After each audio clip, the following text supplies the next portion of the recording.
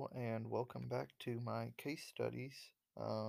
This is week number 6, and this week I'm going to be doing the case of Richard Ramirez. So Richard Ramirez was also known as the Night Stalker. Um, he lived in California and he tortured and over 25 people.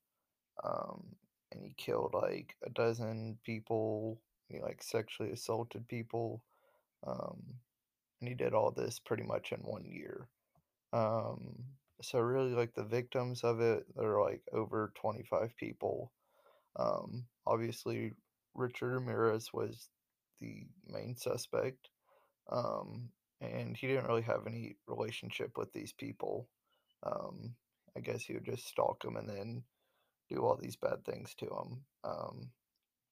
And there weren't really any lawyers or witnesses or experts that I found on it. Well, there were a few witnesses that um, like told the police who he was and or descriptions of him at least. Um, so this happened back in 1984, and it was in California.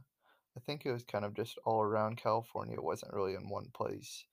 It was just kind of all around, and it really just happened any time of the day and any place really. So yeah. So the reason that he got caught is one of the last people that he tortured or assaulted or whatever. I'm not entirely sure what he did to them, but um, he stole their car after he assaulted them. And he told him don't tell anyone about what happened. And he was like a Satan worshiper, so um, he was telling them to swear on Satan that they wouldn't tell anyone or anything like that. So he stole their car, and whenever he left the car somewhere and the police found it, they found one of his fingerprints on the rear view mirror, and they were able to find out who he was, and the person that he assaulted gave the police a description of him, so they were able to identify that it was him.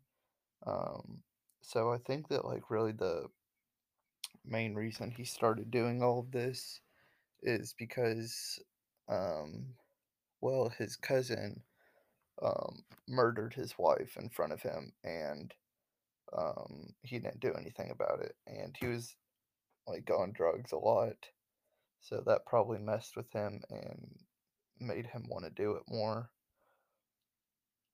And he also started worshiping Satan, so he probably did it to please him or something like that. I'm not entirely sure, but yeah, he started worshiping Satan and doing drugs and a lot of this stuff. So I think he really just kind of went downhill.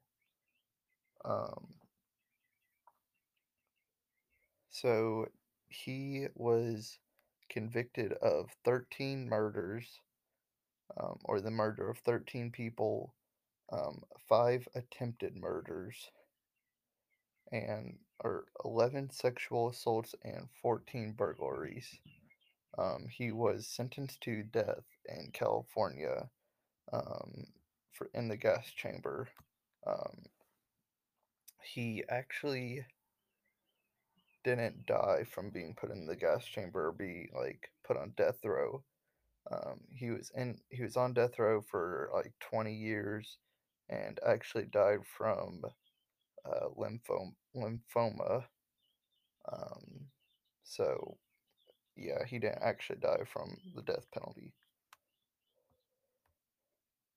So I think he was mostly famous because he killed a lot of people and sexually assaulted them, and he was a Satan worshiper, and he did it to a lot of people. It wasn't just two or three; it was 25 people. So I think that's kind of why this case got big.